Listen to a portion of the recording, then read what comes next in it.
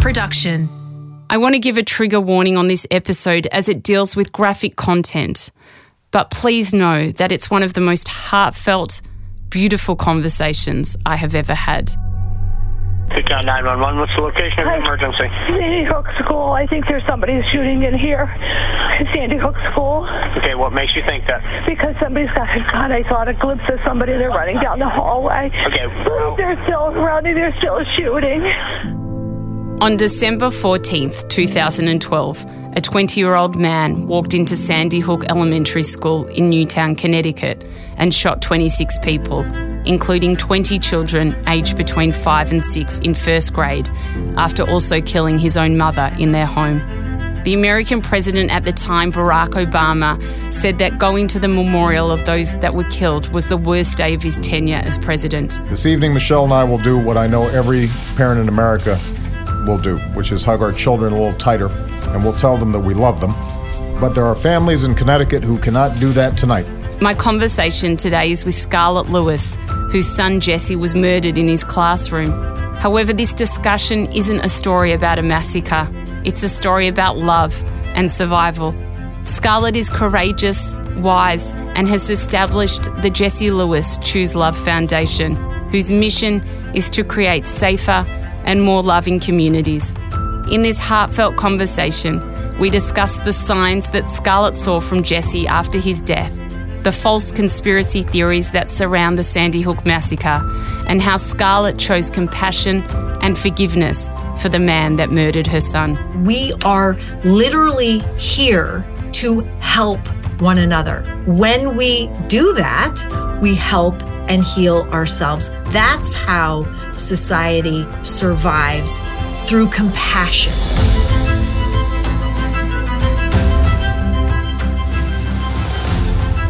I'm Sarah Grimberg, and this is A Life of Greatness. Through my years of studying and researching the connection between human behaviour, personal growth and transformation, I have discovered the keys to unlocking greatness within others. In this podcast, I share stories and experiences from my own teachings, along with conversations with inspiring guests to help you learn the simple tips, habits, practices and strategies to cultivate an extraordinary existence. Scarlett Lewis is the author of the book Nurturing Healing Love, a mother's journey of hope and forgiveness. As soon as I heard Scarlett's story and the work she did, I knew she was someone I wanted to interview on A Life of Greatness. This episode does not disappoint.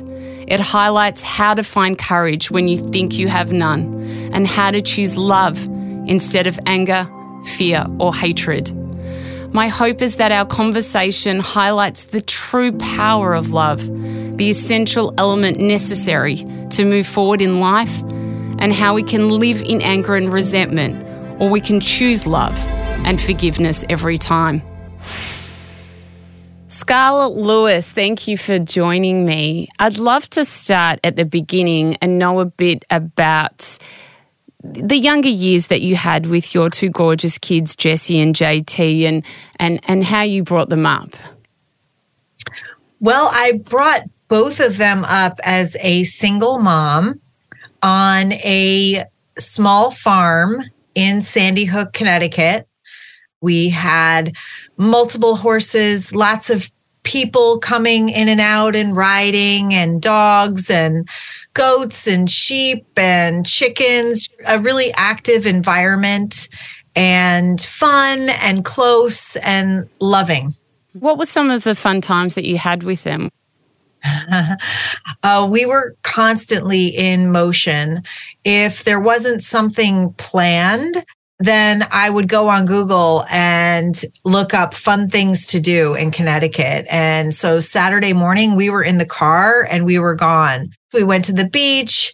We went on a boat ride. I had kind of this philosophy that if the kids came home at night and they were dirty and they had dirt under their fingernails, that they were out and about and had a really good day, had a lot of fun. And tell me, what's Connecticut like? Is it a community feel there? Is it big? What is it like there? It's a really nice area. If you think about Connecticut, It's one of the oldest states in America.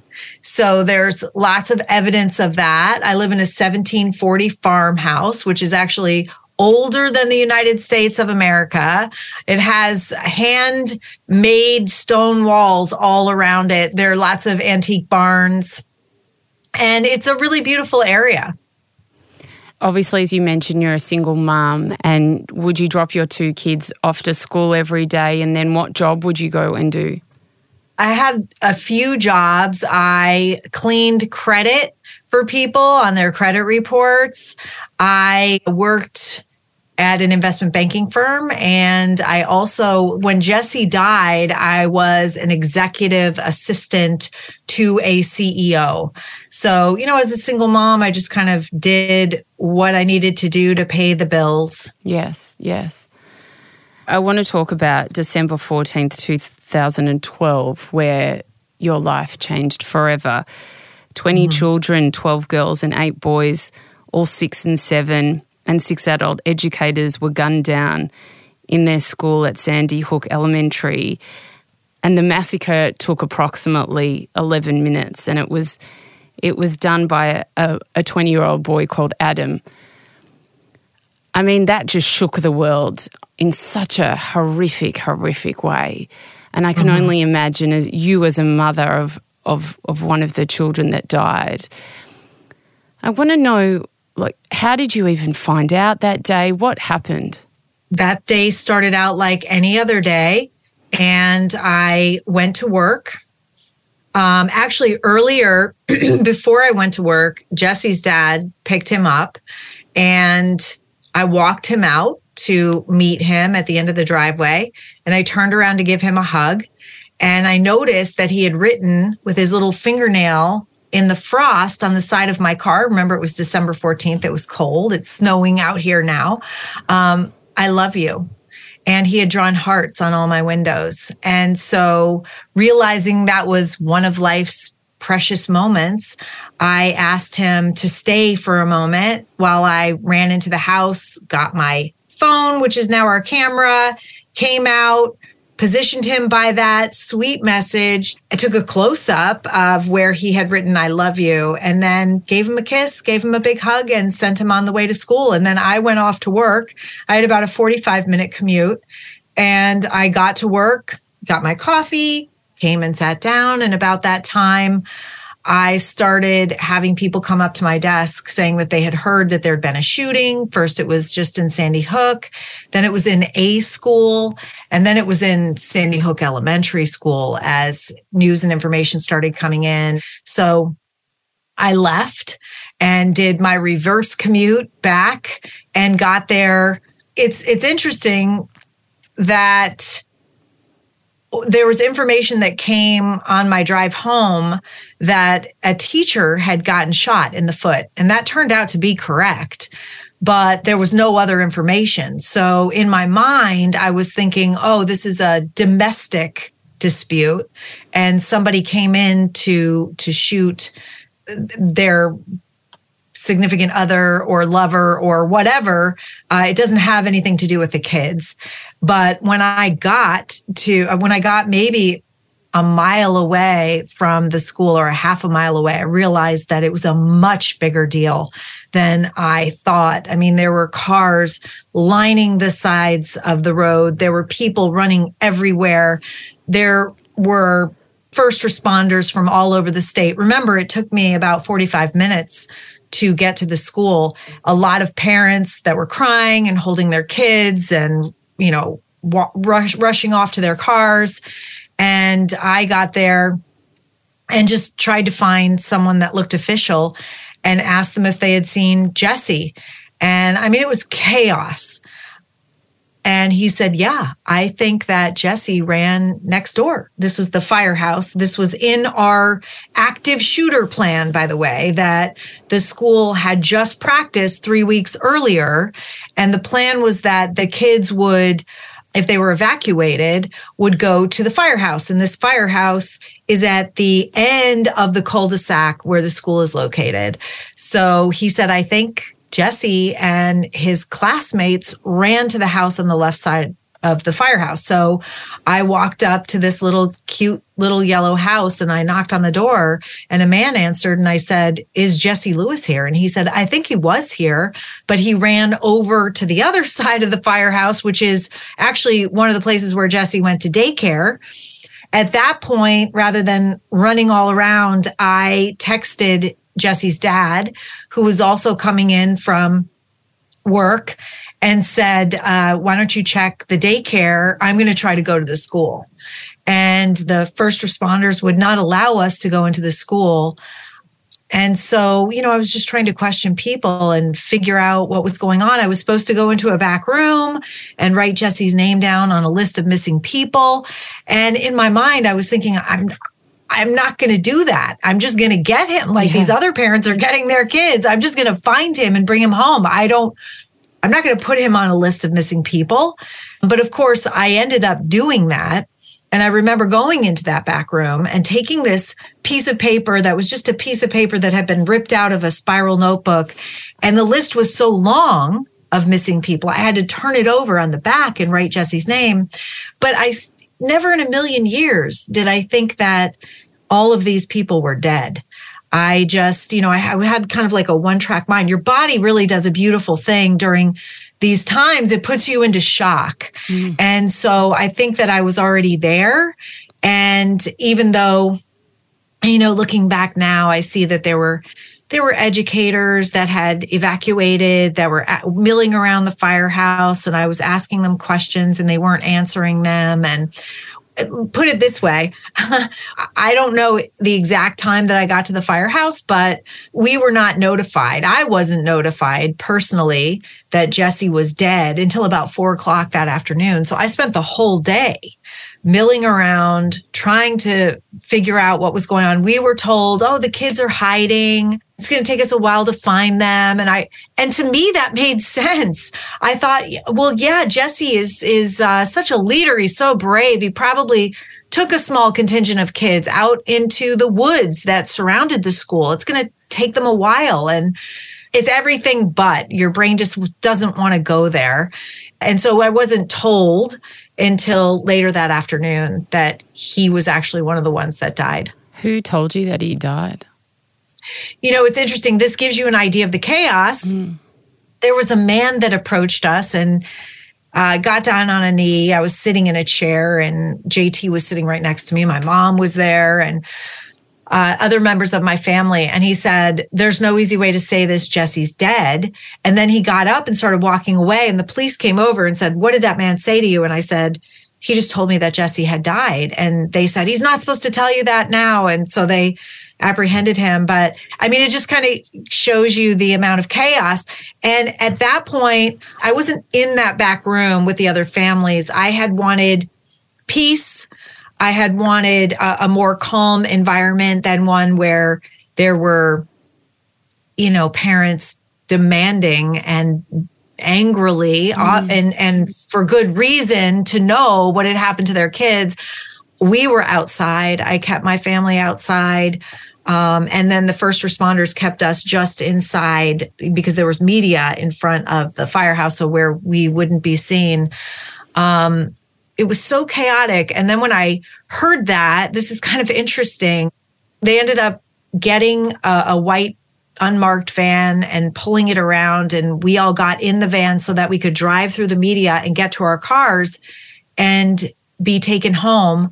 I remember my mom came with me to my car and was going to drive it to her house. She lives across town. And I remember looking in the back window and there's a car seat in the car. Remember, Jesse was 6 years old. He still rode in a car seat. And I remember seeing that and thinking, I don't need that anymore, and then getting into the passenger seat and we drove away. But I didn't know the extent of what happened. It was almost like my brain was trying to protect me. I wasn't aware that there were even any other fatalities. I just went home with my loss and was processing it that evening. And then the next morning, it was Jesse's dad that texted me a cover of a newspaper that said in the headline, the extent. And I just dropped the phone and sobbed. I had no idea that the tragedy was that massive.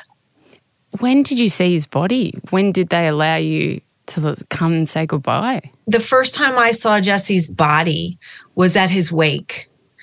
And that was almost a week after the tragedy. Really? And we were I hesitate to say one of the lucky ones, if you can call this lucky, but Jesse's fatal wound was one shot to his forehead. Many of the other kids were riddled with bullets, and so they couldn't have an open casket. We were able to have an open casket because his wound was kind of up here by his hairline. I was so afraid to see his body, but I did want to have an open casket. That's part of the mourning process and saying goodbye. I remember one of my dad's best friends, who is a 3-star Marine Lieutenant General. I remember asking him if he would walk me up to the casket to see the body. I was terrified. And he did. And we knelt there in front of the casket. And I remember both of us were looking, up and down him. And he made a comment. He said, I have seen these wounds before on the battlefield. There were some shrapnel wounds, but it was just so overwhelming for me to be in that situation. I just wanted to take all of him in. I had him in front of me for the last time. So I was just ravenously looking at his proportions. And I remember running my hands down his body and putting my hand underneath his legs, wanting to hold him in the casket like that. And I picked up his hand and it was so cold, and I held it for hours until it became warm. It was gut-wrenching. But the reason that I talk about it and with this level of detail is not to make people feel uncomfortable, just to give a little glimpse into the reality of what is happening. And it's not like this is a one-off. It's not. It's happened 350 times since Sandy Hook in America. So this is the reality of it. Yeah. I don't know if I was a parent yet, but I remember going through the checkout line in the grocery store after work and seeing People magazine with the Columbine people on it.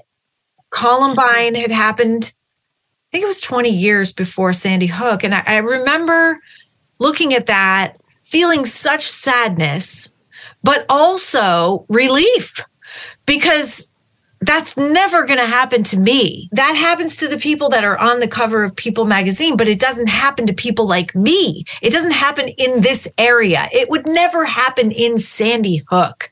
I think at this point, we have to come to the realization that we cannot divorce ourselves from what's happening to each other. And even if you don't know anybody who has been impacted by violence, you might know someone who is impacted by substance abuse. Mm-hmm. You might know someone who is mentally ill, and this or has an anger issue. What I ended up doing was honoring Jesse's legacy by addressing the root cause of all of that, and providing skills and tools for kids so that they can manage their pain and it doesn't escalate into the dysfunction that I just talked about, where they harm themselves and other people. I mean, there's just so much to unpack here. But firstly, the fact that Jesse passed away, and so you're grieving the loss of your son and losing him in such a horrific way.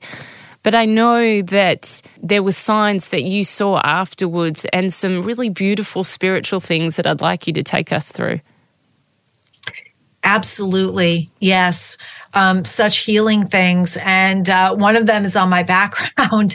I came back to my little farmhouse that I shared with my boys.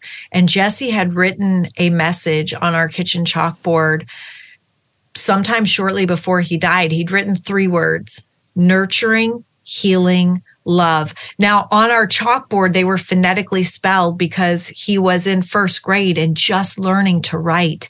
But I was overcome with the power of those words. First of all, there was a spiritual thing going on here, obviously, because a 6-year-old doesn't say those words. No, I've got a 8-year-old and a 10-year-old, and my 8-year-old doesn't, she just turned 8. She doesn't talk like that. So that's so powerful. It changed my life. I knew that was, well, my life had just been changed, but I knew that was a message of comfort for his family and friends. And it absolutely was. That, like, there was a spiritual awareness on his part that he wasn't going to be around for very much longer. And then it turns out, hindsight is 2020. When I looked back, there was also a spiritual awareness that I had from the day that Jesse was born. But I also knew that was the solution, that he had left it there for me, that if the shooter, who was actually had attended Sandy Hook Elementary School in those very classrooms, if he had been able to give and receive nurturing, healing love, the tragedy would never have happened. And so I decided to dedicate myself to spreading this message throughout the world, which I've been doing every single day for the last 10 years since the tragedy. And I still believe just as strongly, if not more strongly, in now, 10 years later, that nurturing, healing love is the only answer to the issues that we have. Love is connection. And there's so much research to show that disconnection causes so much of the suffering that leads to these escalating issues that are impacting negatively people all over the world. I remember reading that there were some other signs that you saw quite soon after Jesse's death that made you know that he was here.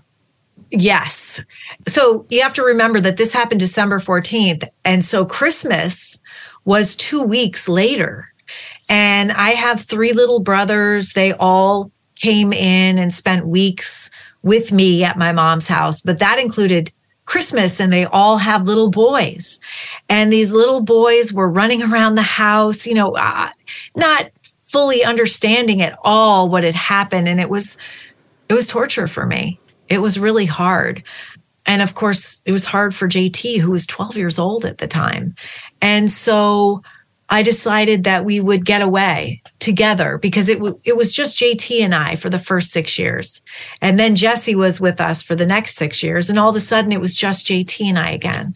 So I said, JT, let's take a trip to Disney World and let's go there and just kind of get away from everything and heal a little bit.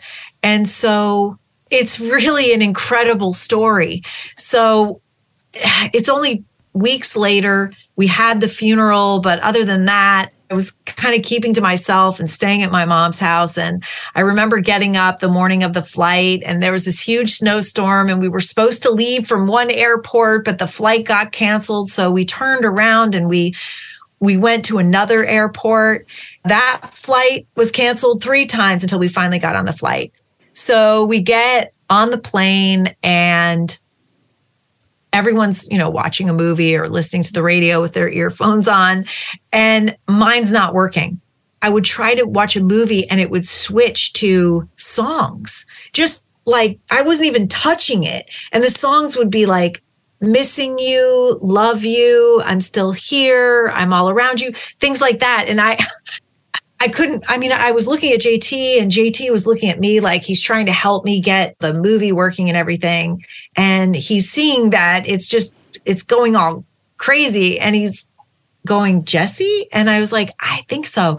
So I had texted a friend and I said, I think Jesse was sending me messages on the plane. These songs, these words are incredible. And I feel like they're just for me. And she said, sometimes spirits linger because they want to make sure you're going to be okay.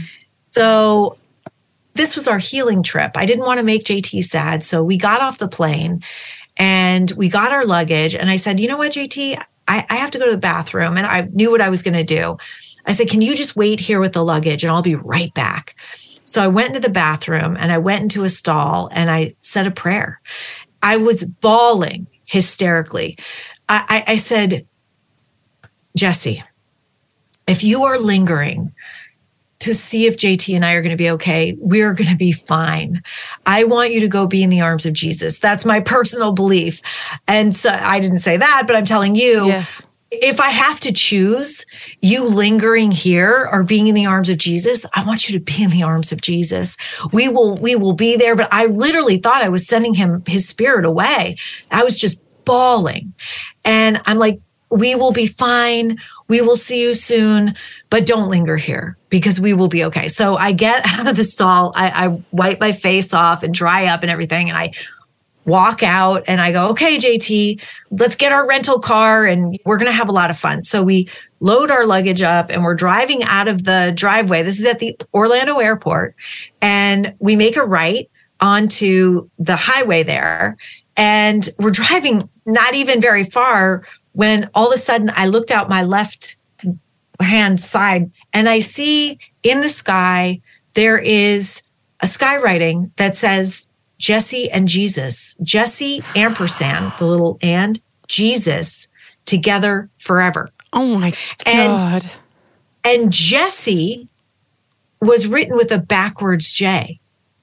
Like Jesse wrote it. He's in first grade. That's how he made his J's. And I pull over. I don't say a word. And I look at JT and JT's looking out my window and he says, Jesse's with Jesus. But JT doesn't know about my prayer that I had just prayed. I didn't say anything to him.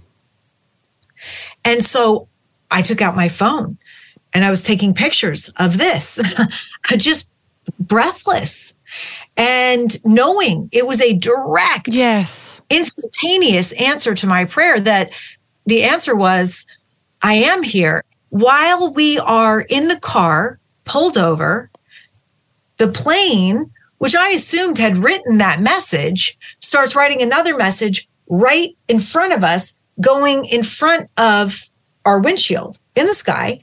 And I go, this is obviously a message for us. I'm saying to JT, and he's going, yes, it is. And as we're sitting there, this plane writes, it's like a different wind shear there, because as soon as the plane writes it, it goes. Yes. Because I have my camera, but I couldn't get a picture of that. I had gotten a picture of this. It's in my book, Jesse and Jesus. But anyway, so it writes, you goes away. Plus, and we sat there the whole time watching this, goes away. God goes away. Equals smiley face. And so I just turned to JT and I'm like, this is our sign that we need to stay close to God to be happy. And he goes, yes. Can we go to Disney World now? That type of thing. It was incredible. It actually reminds me, you mentioned to me before we started that Wayne Dyer, the late Wayne Dyer, wrote the foreword for your book. And I have to tell you a quick story about signs. Yes. I mentioned to you that I interviewed his daughter, Serena, who's a friend of yours.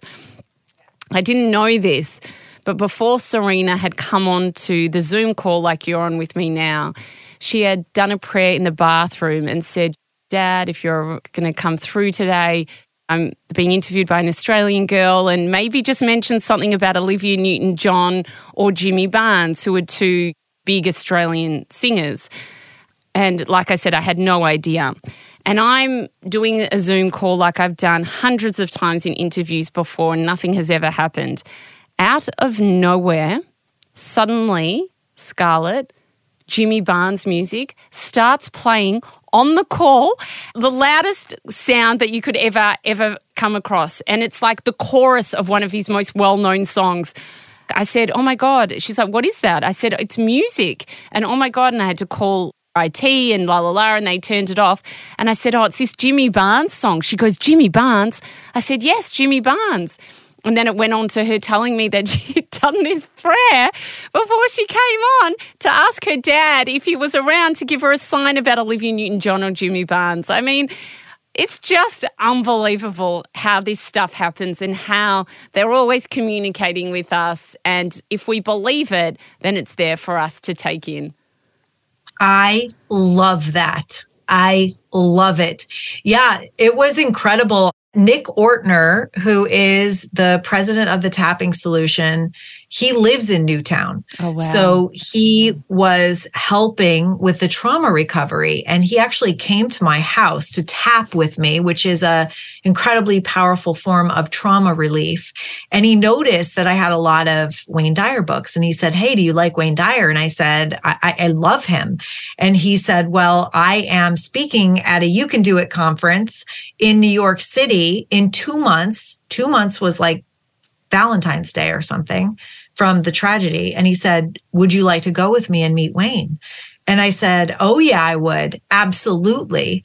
And so that day when I went, we were one of the first people there, and Wayne was doing a sound check on the stage. And Nick came over and said, "Okay, Wayne would like to meet you." And so I remember walking up on stage, and Wayne is up there with his hands out like this. I just walked right into his arms, and he whispered in my ear, "Do you feel him?" And I said, "I feel him all around me all the time." And he said, "Well, I'd like for you to share your story on stage. You know, I'll talk for maybe 10 minutes and then I'll segue and bring you up." And I said, "I'd love to do that." Wow. So we took pictures off my phone, and he segued into me. I walked up on stage in front of 3,000 people. And 2 months after the tragedy, I talked about the message, nurturing, healing love. And that is now, that talk is the trailer that you can find online for the book, Nurturing, Healing Love, which is pretty cool. That's amazing.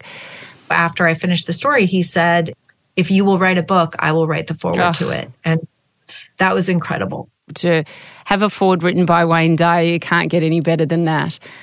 Right, I agree. You are such a strong person, and I know it was just the 10-year anniversary of the Sandy Hook massacre. And I want to talk about this grief process, because I've spoken to a lot of people who have lost loved ones or have worked around people that have died, and it's so different for so many people. And I wonder for you, how did you move through grief, and how do you still move through grief? That's a great question.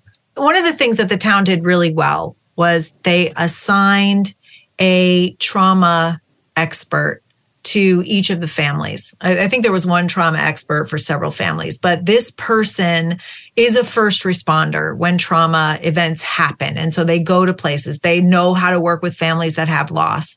And so she was with me the whole time, but she brought in a mom really early on, within the first few days, that had also lost a son to violence. So when you're a parent that has lost a child, you immediately have this feeling like that you can't survive. Yes. That how can you survive that kind of loss and that kind of crushing pain? And so I was literally sitting on my mom's couch and I was looking at my hand. I remember thinking like, I'm going to dissolve.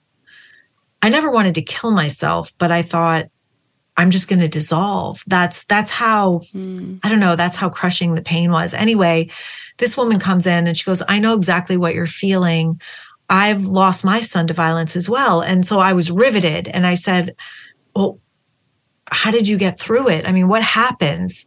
And she started telling me her story and her aftermath of her story. And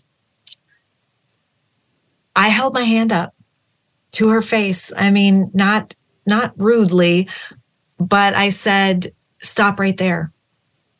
I said, that's your story, but that's not going to be my story. Because she was talking about the pain and how it endures and how I'm going to have to get used to it. I don't want to live like this. And I can't live like this. This is what my mind was thinking. And so I just said, "Stop."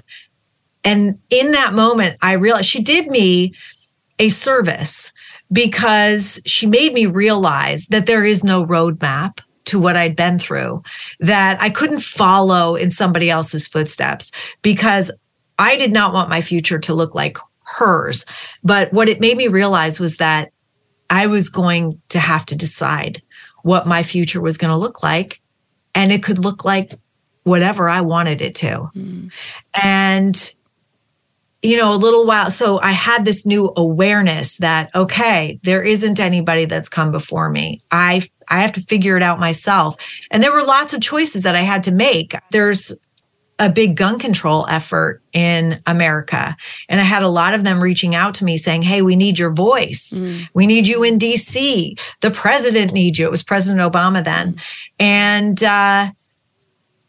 I thought about Jesse's message, and I saw the anger that some of the people in that movement were having, and I understood it, but I had to figure out, how do I want to live the rest of my life? Do I want to be fighting against something, or do I want to be for something? Yes. And then seeing Jesse's message, I just realized this is my purpose. This is why I was put on earth. It is to be for nurturing, healing, love. This is the message that I'm supposed to be spreading. And so that was a choice, though, how I was going to live the rest of my life. And I had JT, and JT was 12 years old, and I was modeling for him in the moment how to move through difficulty, pain, suffering, grief, tragedy for the rest of his life. He was looking at me, and it wasn't just the words that were coming out of my mouth. It was every interaction that I was having. It was every gesticulation. It was the energy that I was putting up. I was teaching him, and I realized that very early on. And that realization helped me rise to the occasion. It literally helped me thoughtfully respond by being the best version I was capable of being of myself at that time. And it doesn't mean that I wasn't sad. I was terribly sad, and I cried a lot, and I was angry. But I also, Jesse's message gave me that direction and these incredible signs that I got from him that were just undeniable, that he was with me. Yes. It comforted me. How did JT move through it, and how is he now? JT had a very interesting story as well. He was very angry, and you can understand why. And so for the first month or so, we were staying at my mom's for the first week or two, and then we came back to our little farmhouse. And of course, that's hard, being in this environment where Jesse had filled the house with his energy, and he was loud, and he was bouncing off the walls. So like, to come back there, just a completely different place. And JT was in his room, and he was angry and didn't want to go to school. And I didn't want him to go. I didn't want him to go back to school. In my mind, it wasn't safe. And so we were languishing. I didn't know what to do. I called his school, and the guidance counselor there said, we're all traumatized. I don't know what you expect from me, but, we're all traumatized. So there wasn't help there, but there was a woman, Dr. Lori Layden, who is one of those first responders, that came with Nick Ortner to my house, that tapped with me. And she came during one of the visits, the tapping visits. Tapping is emotional freedom technique, and you tap on these areas of your body that coordinate to your amygdala, and you give it signals that it can calm down, that you're safe. Yeah, I've heard about tapping before, but hearing you speak about it, I always thought, how much could that do? But, I know that you got such relief from it. It does a lot, because when I say relief, it's not just from physical pain, it's from mental and emotional pain too. Yeah. I felt relief from my extreme emotional Yes. pain. It was really incredible. So she came over to tap with JT, and she mentioned Nick had flown her in from being with orphan genocide survivors in Rwanda. And he had been funding her to work with that community over there and tap with them, tap through their pain. And so she set up a Zoom with orphan genocide survivors from Rwanda. So these were now young adults who had witnessed their parents being murdered in front of them, attempted murder on themselves. They had grown up in camps, Red Cross camps. They now live amongst the people that murdered their families because they couldn't send everybody to jail. There was just too many. And so they did reconciliation and forgiveness in Rwanda. And for those of you who have not heard of the Rwandan genocide that are listening, in 1994, there was a genocide where over 1 million Tutsis were murdered by their neighboring Hutus within 90 days. It was horrific. And so these were children. They were 4 and 6 years old when they lived through this. They were now late teens, and they Skyped with JT, and there was an interpreter in between them. They reached out to JT in his bedroom. There's actually a hole in the wall behind him where he had punched a hole in his wall out of anger. And they said, JT, we heard about what happened to your little brother all the way over here in Rwanda. And we want you to know how sorry we are. But we also want you to know that you're going to be okay and you're going to feel joy again. And I remember standing behind him, and I was riveted because no one with that amount of credibility had been able to provide us with comfort like that. Yes. Be able to say that with credibility. People will say, oh, you're going to be okay. And it's just like when you've lost a child, you just look at them and you're like, you have no idea. Yeah. You have no idea the pain. These people, they knew. They did know because they had lived through something that was worse, really, than Sandy Hook. Not that you can compare some grief, you can't. But we were riveted. And they started telling JT about their story. One of them had been living in a grass hut, and his neighbor tore down the hut with a machete, killed his parents, attempted murder on him. They had the scars to prove it. Bottom line, they had both gone to a Red Cross camp, and they said once their wounds started to heal, they started feeling this profound sense of gratitude for being safe, for having food, for having people around them that cared. And then they said that strengthened them to be able to consider forgiveness for the people they call the killers, because they realized that if they didn't forgive, they might go down the same path of anger, hatred, revenge that the Hutus went down, the very same path.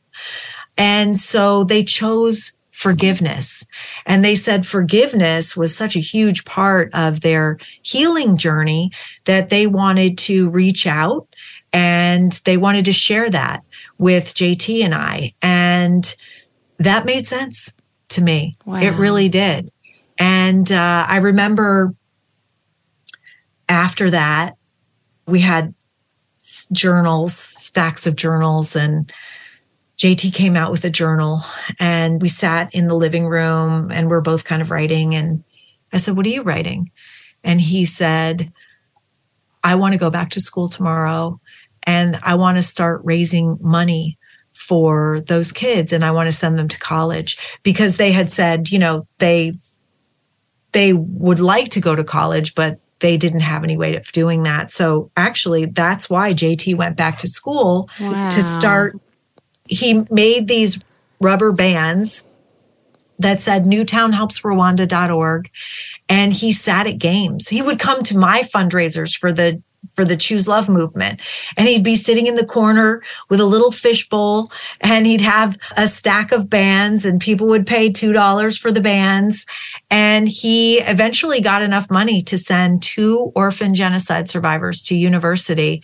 And he Skyped back with them, and there was a large group there, and there was a large group with JT. And I remember him making that announcement. The woman that they had chosen on their side, her name was Betty, and Betty just collapsed. And JT, he's 12 years old. He's looking at me and he's saying, "Is she okay?" And I said, "JT, with a little bit of effort on your behalf, you've just fundamentally changed someone's life on the other side of the world." We surprised her. Maybe that wasn't fair because she has so many things she has to think about now that she can go to college. And so it really kind of jump-started his healing process. He found some power in having the ability to step outside of his own pain and heal himself. And actually, there's research behind that, that's how we heal. When we help and heal other people, we help and heal ourselves. And so he continued to raise money. He built a self-sustaining fish pond for former children soldiers in Uganda. He built a self-sustaining poultry operation for an organization called Children of Peace in Uganda, run by a beautiful woman named Jane. And it was really a big part of his healing was the service part. And it's a huge part of mine as well. I didn't live my life the way that I do now, 10 years ago in a day, but it's been such a gift to realize the importance of serving other people and to realize how much that does help and heal yourself. What an absolute legend your son is. Proud of him.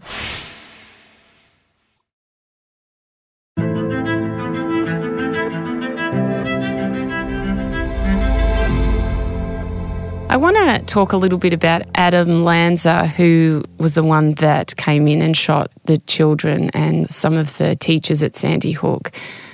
And I was doing some research on him before this interview, and it's all shockingly disturbing. But from your knowledge, I mean, he was 20, he had gone to the school. Why does one end up so disturbed like that? I mean, I heard that he was anorexic at the time that he had committed the massacre. Somewhere it was written that he was sexually abused as a child. Do you know much information about him? I do. Yeah. And that's all accurate. He attended Sandy Hook Elementary School. And when he came in as a kindergartner with his mom, he was tested because he had special needs. He was on the spectrum, and he tested needing 7 special services. 5 were for social and emotional needs and sensory needs, and the other 2 were for academics. Now, the academic needs were he couldn't touch paper. He had a problem doing that, and he had a speech impediment. So the school ended up providing him for the academic things that he needed, but not for the social, emotional needs that he had. And so he was just highly anxious as a child. He was often seen shaking and crying by himself in the cafeteria. He'd have to remove himself from the class. There's a little story that I learned when he was in first grade, and those were the ages of the kids that he murdered. He and his mom made birthday invitations for his birthday, and he brought them to school in his backpack, and he passed them out to his classmates, and no one came to his birthday. There was this theme of isolation and neglect and rejection and loneliness throughout his life. He was different. When he was in 5th grade, this is also at Sandy Hook Elementary School, he wrote a story. And it was handwritten, it had illustrations, and it was called The Book of Granny. And he actually made copies, and he was bringing it to school, and he had an intention of selling it, but the teachers took it. But the book was about a witch that came to Sandy Hook Elementary School with a broomstick. Her broomstick opened into a semi-automatic weapon, and she murdered children. And so that was, hindsight is 20/20 for sure, but that was his way of asking for help. This is what's going on in my head. And he turned that in, and no one ever did. No, there was never any follow-up with him. He literally struggled. And then the sexual abuse supposedly came after that. Even from the very beginning, it was hard for me to put 100% of the blame on Adam Lanza. Yeah. And I saw everyone else doing that in just blind rage, and as well as his mom, who gave him access to the guns. That's what they did. They went shooting as a mother and son. That was like the one thing that they enjoyed doing together. And it's so interesting, but she was a single mom, and she was trying to deal with a special needs child herself. And she didn't have the skills and tools to do that. Interestingly enough, I went through a very similar trajectory, not completely, but I brought my son into Sandy Hook Elementary School, and he was tested for special services, and he needed some sensory special services, and we were denied. And so I got him the help that he needed, but that whole process was not pleasant, and it wasn't well done on the school side. It wasn't kind. It wasn't compassionate at all. So I had an idea of what Nancy Lanza went through in her attempts to get her son the help that she needed.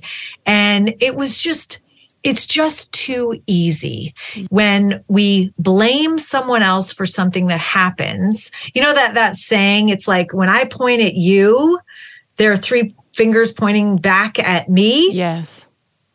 It was just too easy, because I thought, well, if it really was all their fault, and yes, he's responsible. Yes, she made a huge mistake that she paid for with 4 shots to the face, by the way. Before he left that morning, he killed her. But I thought, wow, it never would have happened before if it was all their fault. And then it would never happen again, ever, right? If it's all their fault. But wait a minute, it did happen before, and it has happened since. So, blaming at some point, which is why, interestingly enough, I think one of my first interviews after the tragedy, I remember it was on the phone in my mom's kitchen. My mom's standing next to me. I can't remember who was interviewing me, but I said, I take my part of the responsibility for what happened in my son's school and in my community. And then the interview went on, and I hung up, and my mom was like, let me tell you something. Never say that again. You are not responsible for what happened to your son at Sandy Hook. You dropped him off. It was where he was supposed to be by law. Never say that. And I said, you know what? By saying that, I'm able to be part of the solution. Mm-hmm. I said, no one else is taking responsibility. I don't see any hands waving in the air saying I could have done something differently. So maybe if I step forward and say that I take my part of the responsibility for what's going on to my community, maybe other people will join me. Mm-hmm. And literally, I think it's the best thing that I ever did, because in taking responsibility, I was able to take positive action. And we know that the opposite of anxiety is positive action. And every positive action step that I took after the tragedy strengthened me and healed me. And I think rather than being mired in anger, hatred, revenge and letting it take me down, I was not going to be another victim of Adam Lanza. That was a choice that I made. I was not going to give him control over my thoughts from the grave, by the way, because he killed himself, that then impacts how I feel, that would impact how I showed up in my relationship with my family, JT, my behavior. I was not going to be a victim, but that did require forgiveness and a lot of personal work. That's unbelievable. I remember Obama, who obviously served as America's president for a very long period of time, saying that the hardest part of his term was coming to the community after Sandy Hook and speaking to the parents that had lost their children and their loved ones. And I mean, for a president to be saying that, the things that they go through and they see just shows the level of heart-wrench and grief and injustice that had happened that day. Absolutely. We met with him personally 3 days after the tragedy, before he got on stage. And it was incredible to meet him. We were the last family. If you can imagine, there were 26 families, and they're all very angry. They're all in shock. They're all mourning.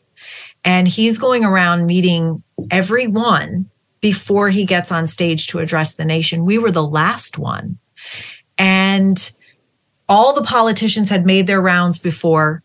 And I remember I had a picture of Jesse queued up on my cell phone, but nobody ever asked to see a picture. No one even asked who anybody was. It was like, sorry for your loss, sorry for your loss, sorry for your loss, sorry for your loss. You know what I mean? It was like this automatic thing. So I had no expectation when President Obama came in. I thought it was going to be more of the same. But he walked in and he said, "Who is the mother?"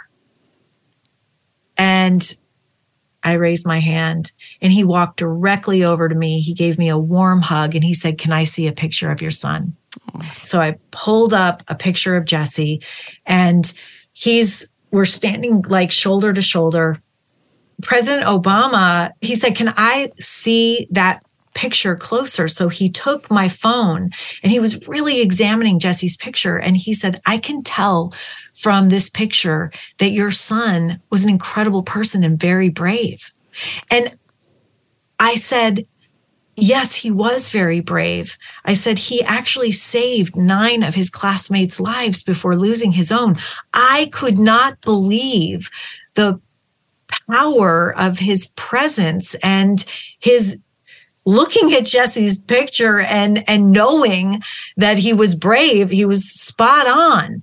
He was a hero. And so he stayed with our family. He took pictures and then he left and he addressed the nation. It was really incredible. Can you tell us exactly what he did? Because it just shows what an unbelievable child he is. It was really incredible. So Adam Lanza shot his way through the glass doors of the elementary school, and then he made a left down the first grade hallway, the hallway where all the first grades were. And of course, he knew this because he had attended Sandy Hook Elementary School. And when he made the left, the principal and guidance counselor had been meeting with another parent in a room on the right side of the hallway.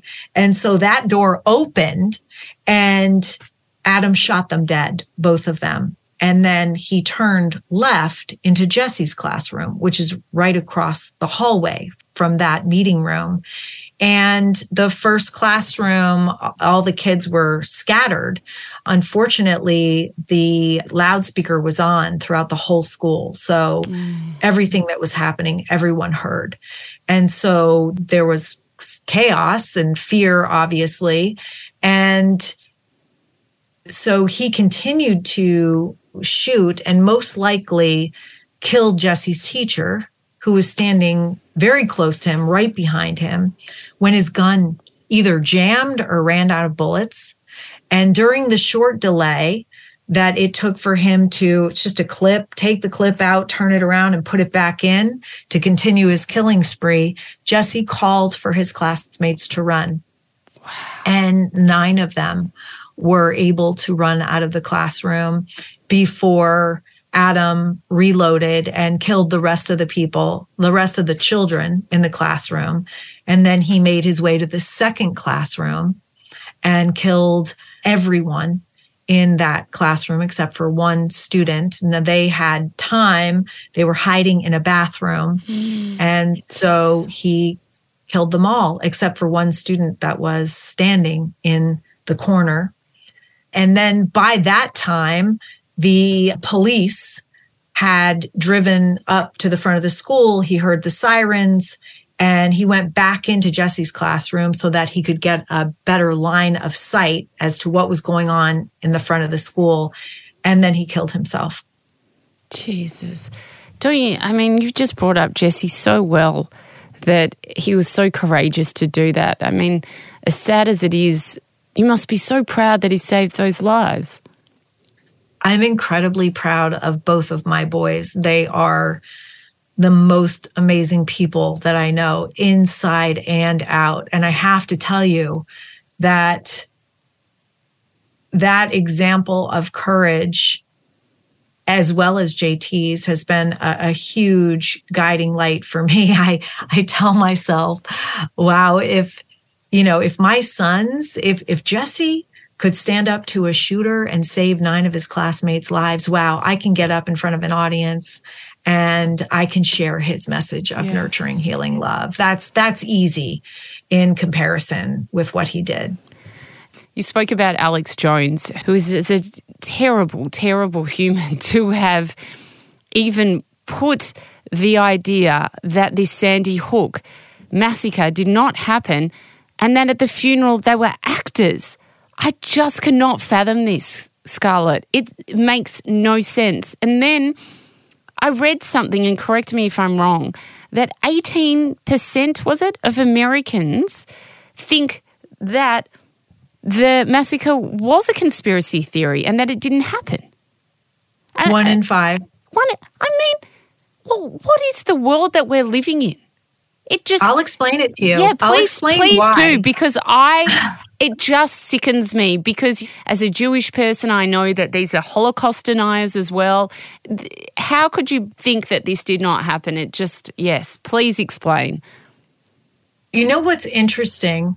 The people that initially believed that and were following Alex Jones were young moms, which shocked me. And the reason was that they did not want to think that something that horrific could happen in an elementary school. They didn't want to believe the truth. And so when given an alternative, like you either believe that that can happen and that did, or you can believe that there were no kids that died, that they were just actors hired by the government to take away your guns. So in other words, you're given a bad guy and a focus for your anger, right? That's a better story, or a more digestible story, than to think that actually we could raise and cultivate a young man that would come in and commit a mass murder in his own hometown, in his own elementary school.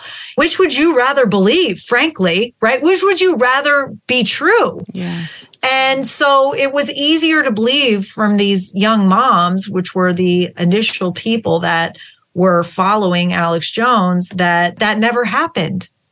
And so then his following just grew as he continued to question the facts. And I saw a bit of the footage where you recently testified, because he went to court about this. And correct me again if I'm wrong, but he had to pay a substantial amount of money because they saw all these text messages. He knew that he was making up this lie. And well, he is in bankruptcy right now. So yes, we did get judgments, but nothing has been paid. Was it a podcast that he had, or was it a radio show? How was he giving out these messages of these conspiracy theories?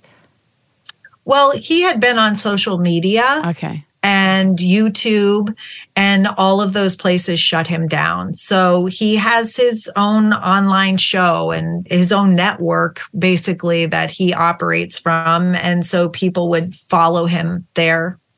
Did the court not shut that down? No, they did not. I can't believe that, because then I saw he has had Kanye West on to say all these horrid things. What is going on here? Why is he still allowed to? It dumbfounds me that this is allowed to happen. And then at the time, didn't you get death threats? So you're mourning the loss of your son, and then you're getting death threats from people who are conspiracy theorists, basically saying you've made this whole thing up. Correct. I mean, how did you move past that? That was very difficult. That was hard, and fear kind of stops your healing process. For somebody to be so far out of reality, to not be able to accept reality, that in itself is kind of scary. Well, eventually we had to take Alex Jones to court to get him to stop. Wow. And to punish and to send a message. Truth is important. And if you lie about someone with the intent to harm, then you will be punished. And I am happy with the judgment that we got. We did not do it for the money. We did it for the message that we sent out there, that truth is important. We have to be reporting truth in our news, because otherwise, we don't have a civil society if we can't agree on truth. And it is really important, especially now. Yes. I wonder, Scarlett, what is the best advice that you have ever been given? It's really about forgiveness, the power of forgiveness, and a lesson on how to do that. It's so important to having healthy relationships. Healthy relationships are the key to happiness. Harvard University's, they just published a book about their grant study, and the grant study was the longest running study of human life ever done. And they found the secret to happiness. It's gone on for 85 years. The secret to happiness they found are healthy connections and meaningful relationships. And the way that you get those is through forgiveness. So important. In fact, so important that I spend my time going around talking about it and teaching it. And we actually have a program that we offer on our website. It's free. It's spreading this message, literally nurturing, healing, love, and healing means forgiveness. So it's a powerful formula that can help you thoughtfully respond in any situation, circumstance, or interaction by choosing love. Because in the end, it is a choice. That's our power as human beings. We have the ability to get in between what's happening and our thoughtful response, and we can choose love. And so that's the whole point to the Choose Love movement, is providing essential life skills that enable us to have healthy relationships, to manage our emotions, to make responsible decisions, and ultimately to have the courage to face the difficulty and pain that comes up in life. It's part of being human, and learn how to grow through it and even be strengthened by it. It's called post-traumatic growth. And there's really not a program like it out there. And, you know, I knew that this program would have saved my son's life. If Adam Lanza had learned these skills and tools, if he had been able to manage his pain, the tragedy would never have happened. Yes. So I decided to create a program and offer it for free for all ages, so that people can learn. Kids can learn in schools, parents can learn in homes, communities can help practice these essential life skills that are a direct path to flourishing. Do you have a favorite prayer or saying? I have two. One comes from Anne Lamott, the author, and she says the most famous prayer is, please, please, please, thank you, thank you, thank you. And I find myself saying that a lot. And then the Lord's Prayer too. I love the Lord's Prayer, Our Father who art in heaven, hallowed be thy name. I love that prayer as well. and say it a lot. Yes, that was Olivia Newton-John's favourite prayer as well. She told me she said it every night before she went to bed. Oh, wow. It was a beautiful story. When I interviewed her, she said that when she was pregnant with Chloe, her daughter, she thought she was going to have a miscarriage. And she said to God, if you allow Chloe to survive, then I will say the Lord's Prayer before I go to bed every single night. And she said to me, I've said it every single night since. I love that. So I beautiful. love that. What is your most mystical experience? I did broach this before, right after I had Jesse. I remember having him in my arms, and I remember saying a prayer. And I said, Dear Jesus, thank you so much for this incredible gift. I know that you can take him from me at any time, but please don't. And I never said that prayer with JT. It wasn't like I was like, whoa, where did that come from? It was just a prayer that I said. And by the way, I said it almost every night. And I would say a prayer with both my boys. We had 2 rooms. JT slept in one room, and then we had a door. And then Jesse always slept with me for his 6 years of life. And so I would get into bed with him, and I'd snuggle up to him, and I would say the prayer, Dear Jesus, I know that he is such a gift. Please don't take him from me. And I never thought about it. Like, why am I saying that prayer? Right. But then when I saw the nurturing, healing love, and I started thinking about this, and I realized he had a spiritual awareness that he wasn't going to be around for very much longer, I realized I did too. I did too. My spirit knew. And so my consciousness didn't know, but my spirit knew. And all I did for 6 years was just be as present as possible and just love on him as much as I could. I mean, even to the last day when he wrote on the side of my car, I love you, I knew that was a moment. I ran in, got my phone, took a picture of that. It would have been gone in 15 minutes. It was just a different way of living life. I also realized I would say a prayer, and I would say, Dear God, use the boys and I as instruments of your peace. That was a prayer that I said a lot too, right? Then I started the Choose Love movement and started spreading a message of nurturing, healing love. And very early on, I started that whole movement in January of 2013. I mean, I started it almost right away. But very shortly after, I remember having kind of this bolt of lightning / awareness come through me. Oh my God, he answered my prayer.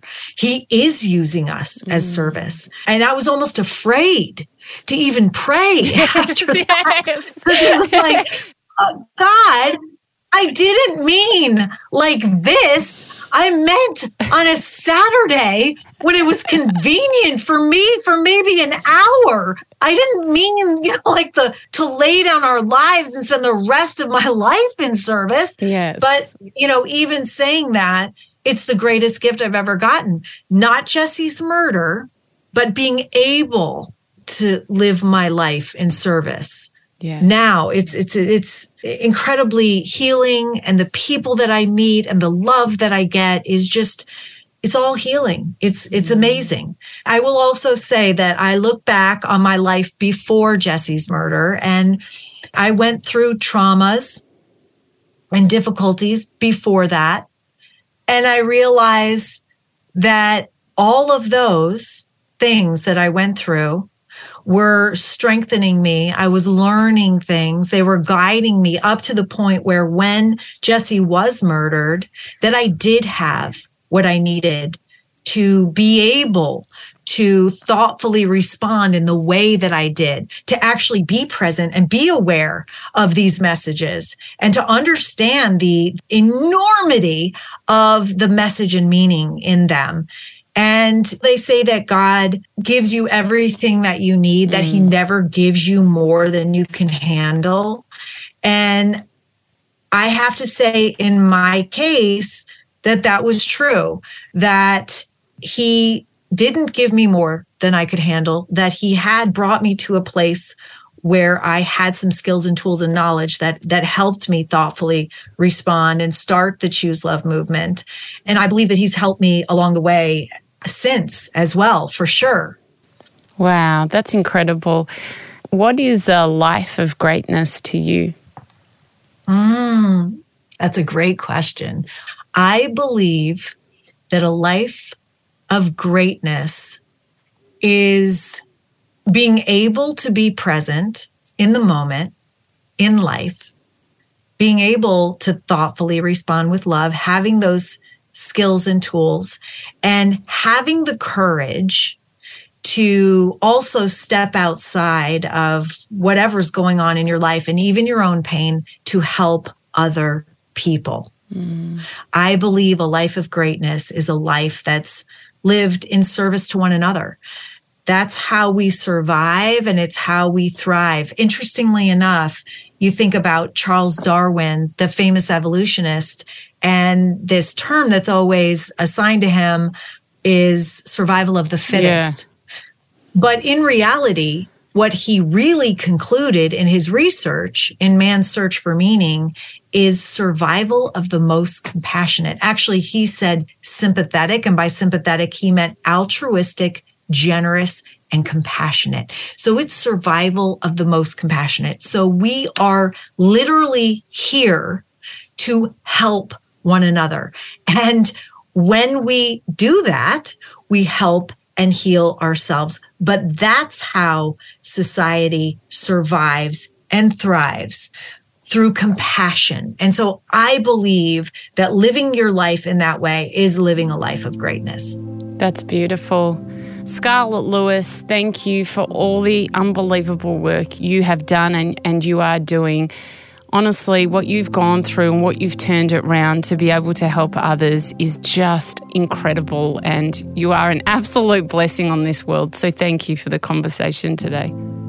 Oh, thank you, Sarah. And thank you for this. This is also a blessing, and this is putting out such a fantastic message. So thank you for what you do as well. If you've enjoyed this episode, then I'd love you to join my community on Instagram at Sarah Grimberg, where we post videos and behind-the-scenes footage of each recording. You can also join my private Facebook group, Live Life Greatly, where we discuss the content in this episode and many more, as well as give advice and tips on how to live a life of love and meaning. To purchase my ebook, Finding Greatness, head to sarahgrimberg.com. And if you love what you heard, then we'd love you to hit subscribe on Apple Podcasts or your favourite podcast app and leave a 5-star review. It will help us share this wisdom with others. A Life of Greatness's executive producer is me, Sarah Grimberg. Audio producers Matt Curry and Nicola Sitch. Special thanks to Grant Tothill for bringing this dream to life. For more episodes, search A Life of Greatness podcast, download the new Listener app now, and listen for free.